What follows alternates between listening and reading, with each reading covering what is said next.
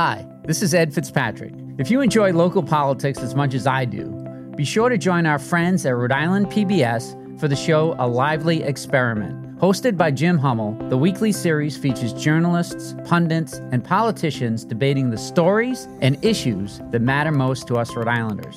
Tune in to A Lively Experiment and be part of the conversation. Fridays at 7 p.m. on Rhode Island PBS and wherever you get your podcasts.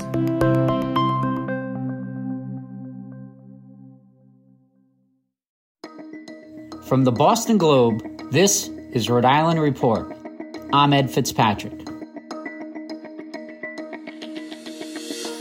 Welcome back to the podcast where we bring you big conversations from our very small state.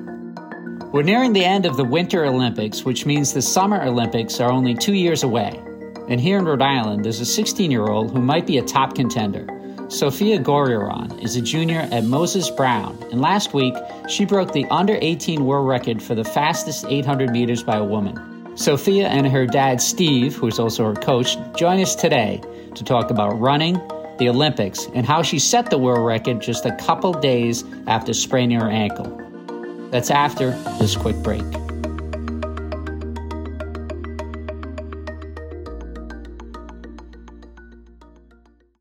When you want to go beyond the headlines, let me recommend Rhode Island PBS Weekly. Rhode Island PBS Weekly is an award-winning news magazine broadcast that gives you the full story, powered by investigative journalism and narrative storytelling. New episodes of Rhode Island PBS Weekly drop Sundays at 7:30 p.m. on Rhode Island PBS. Watch past episodes at ripbs.org/weekly. That's ripbs.org/weekly.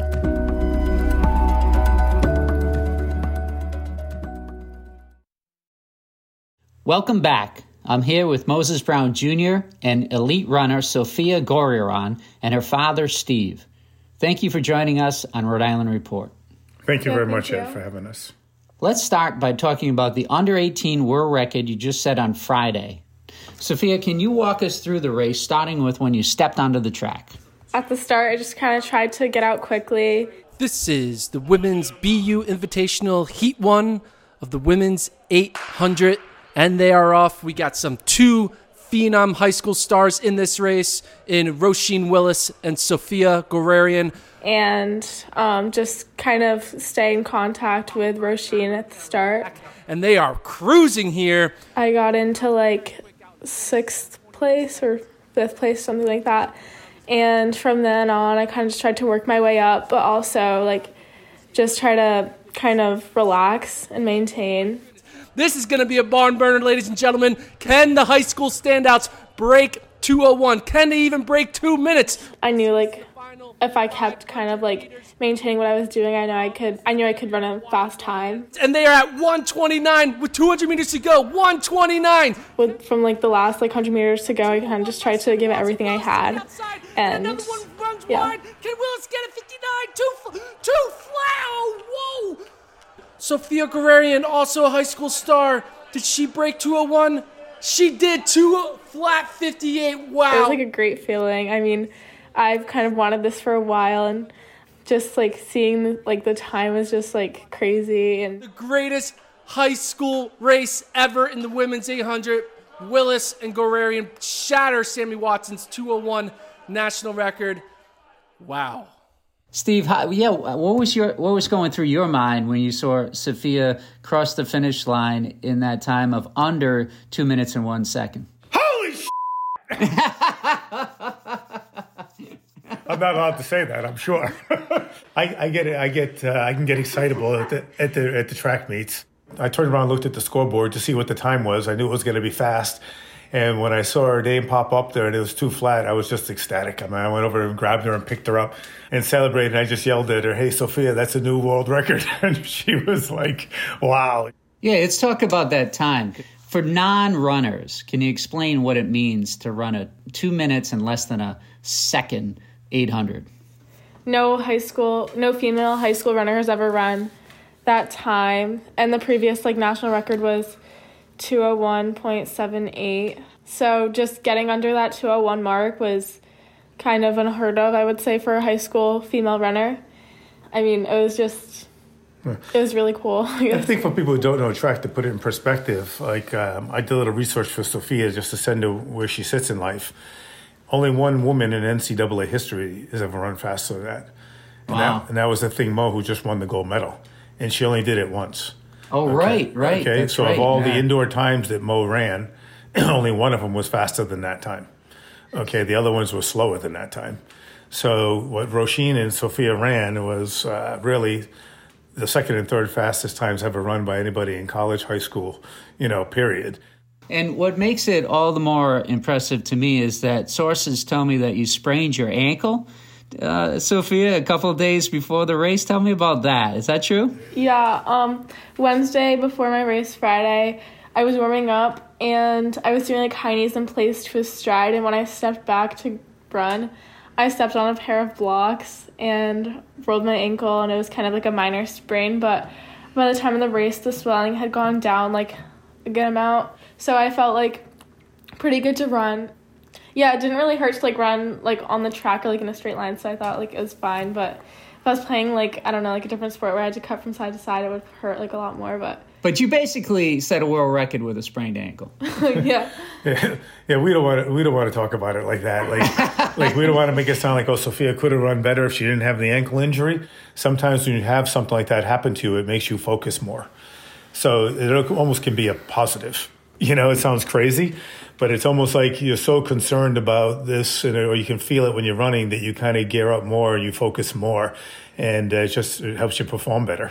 Yeah. So, hey, Sophia, a lot of us are watching the Winter Olympics now. How is that making you think about your own shot at the Summer Olympics in 2024? A little bit. I mean, definitely it's definitely a goal of mine to make it back to the trials in 2024 and see what I can do there, and hopefully possibly make the team.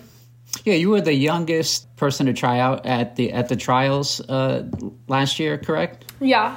How was that experience? I thought it was a really, really good experience, and just having having that experience will help me in the future, especially with the next Olympics, and kind of just knowing how everything is run, stuff like that. When I hopefully when I get there again, I'll know what to do, and I won't I won't be nervous or anything like that.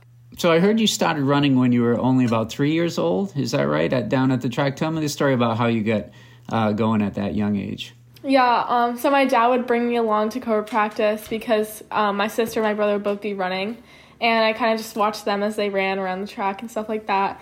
And I'd always feel left out because I was the only one not running while everyone else was. So then my dad taught me on the side how to do the drills and stuff. And then once I learned them all and I memorized them, I was able to try and do them with the whole team. And then when my other coach, Coach Tom, when he saw I could do it and stuff, then I don't know, I just joined the team from a young age. When she was 3 years old, as soon as she started running, you could just tell that I had coached kids for a long time with Tom Spann at the Cobras, and I could just tell that she was something different about the way she ran. I was I'd come home and tell my wife, this girl's unbelievable. You see her run, it's I always told Sophia that my most pleasurable experiences with her is not these big meets or going to the trials or this, that, and the other.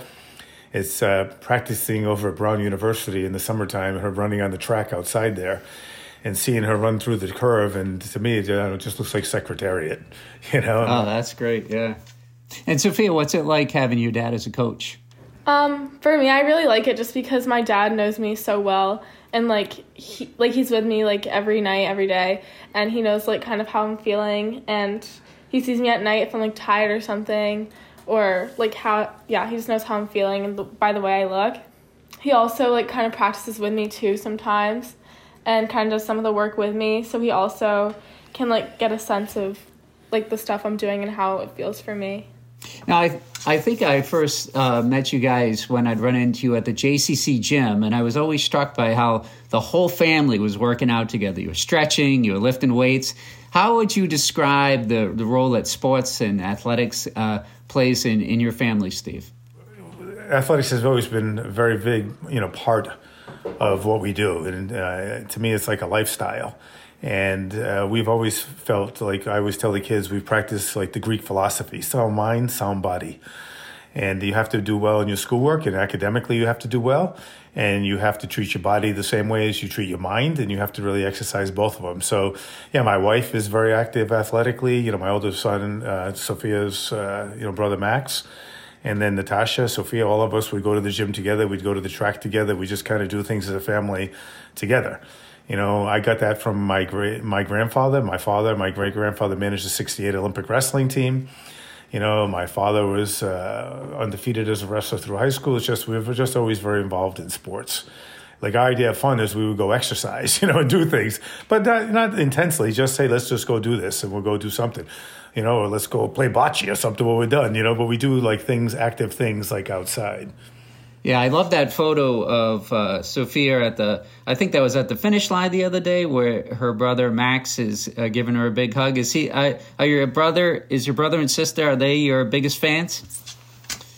Yeah, I would say they are. Like, kind of my whole family, yeah, are my biggest fans, I would say. And they really support me and like, what I do. And they're always, like, kind of there for me and always, like, there to say, like, congrats and stuff and good luck for every race I have. And training partners too? Are they doing some of the laps with you? Yeah, all last year and pretty much my whole life before my sister went to college. We would train together and practice together every day. Whether it was like track or lacrosse, whatever sport we played, we kind of just did the same things. And yeah, and your brother. Yeah, and Max. Providence has such a great running community with like Molly Huddle and Kim Smith. You can see them out on Blackstone Boulevard at times. Have you had a chance to run with them, and do you see them as role models? Yeah, I have had a chance to run with them. And yeah, I definitely do see them as role models. And I actually got to know Kim Smith pretty well. Last year I would go on like runs with her kind of every Tuesday during the fall, which was like really like helpful. And she kind of like told me a lot of stuff about her experience with running and running in the Olympics and stuff like that. So yeah, what were some of the takeaways you got from hearing about her experience? Kind of just like, I don't know, just making sure like you're doing the right things. I would say not like overdoing it really, and avoiding like injuries, and also just like not really like not putting pressure on yourself. Yeah. That makes sense. And avoiding sprained ankles, right? Yeah. Yeah, I think Kim's been great. I think the running community in Rhode Island is outstanding. Rhode Island, for its size, it's got to have some of the best runners, in the country. I mean, it's just crazy. The other day, someone said to me, they sent me a link, and they said, oh, Sophia set a new junior class time, too. And I'm looking at the list, and I go, wait a second. There's Maddie Berkson down there at number 6. Oh, wait a second. There's Nikki Merrill at number 12. I'm like, so of the top 12 girls that have ever run the 800 in junior year, 3 of them are from Rhode Island. Wow. I'm like, I mean, come on. This is not Texas, or California. So how do you explain that Rhode Island, for its size, has such a big running community? I'm going to tell you, it just goes way back as far as I can see, like Bobby Doyle, I mean, and Jimmy Doyle's did such a great job coaching over the years with Hendricken. It's just the LaSalle teams that they've had, all the great runners at LaSalle. When Sophia first started running, I mean, she was going with Kaylee Armitage all the time. That was who was pushing her. And, the history of like DJ Principe at LaSalle, the Butler brothers, running 4 minutes, these crazy times that have come out of Rhode Island just fast. I don't know why it is. I do know why. It just came to me. It's the great coaching. Okay. It has nothing to do with the athletes or the water or anything like that. It's the great coaching. The great coaching. There's been a lot of attention lately around the pressure we put on athletes, especially young women athletes. We've seen athletes like Simone Biles and Naomi Osaka push back on what's expected. If you could affect the way elite athletes are treated, what would you change? Steve, do you have any thoughts? Well, help them in what aspect? Like just with the pressure of the situation? Yeah, with the pressure, or just the way they handle it. How did we handle what you did last weekend at BU, Sophia? What's different? How do you handle it when you get in a situation like that? What'd you focus on? I just focused on like the goals that I set for myself, but not not always like so focused on like the win, I would say.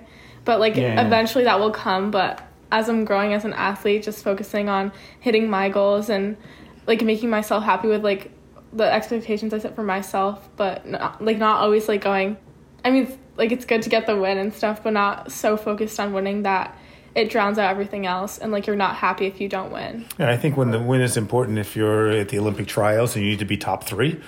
So the finishing position is important. But I think along the way, what we try to do with Sophia, and really any athlete that we're coaching, is what are your goals? Okay, so what makes you happy that you achieve those goals, in track? And we don't make unrealistic goals that they cannot achieve. So every year Sophia's run, we've had targets along the way, hit 240, hit 228, hit 215, okay? And we've set these targets for her. And when she achieves them, we're very happy regardless of where she finishes, and she is too. She knows, I've told her since like December, you can run too flat. Now, when you do it or not, it's up to you. But I'll just say it. I say, here's why you can do that, because you can run the 400 in this time. Here's what you do in practice. Here's what you did previously. Here's what you ran previously. So she believes it too. She knows she can. So now it's just a matter of getting in the right race and executing her race plan properly. Yeah. And how do you keep running fun? I think just like keeping it more light and not like putting pressure on yourself to always, I don't know, like PR every time or win every time. Just like keeping it like fun and light and like, yeah, not trying to put pressure on yourself. All right. Well, Sophia and Steve, thank you so much for joining me today. All right. Thank you very much for having us. Thank you. Thank you so much.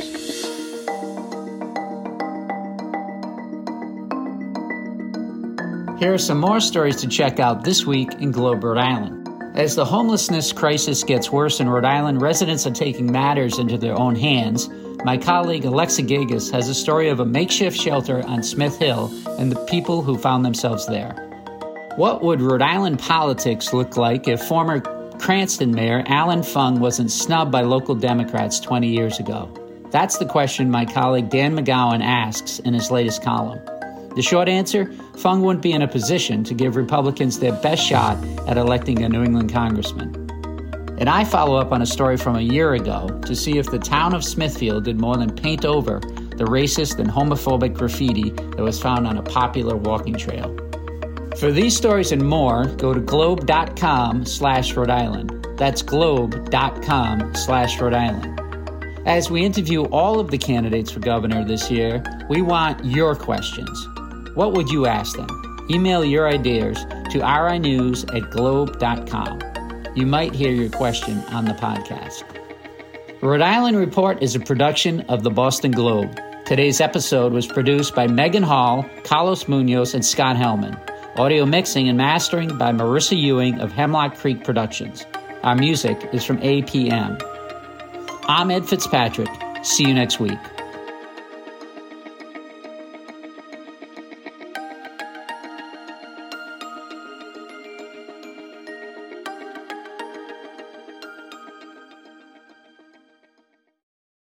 Looking to binge watch all your favorite PBS shows? You need Rhode Island PBS Passport. Masterpiece, Antiques Roadshow, Rhode Island PBS Weekly, and many more. Watch them all, anytime, and from any streaming device. Learn more about this member benefit at ripbs.org/passport. That's ripbs.org/passport.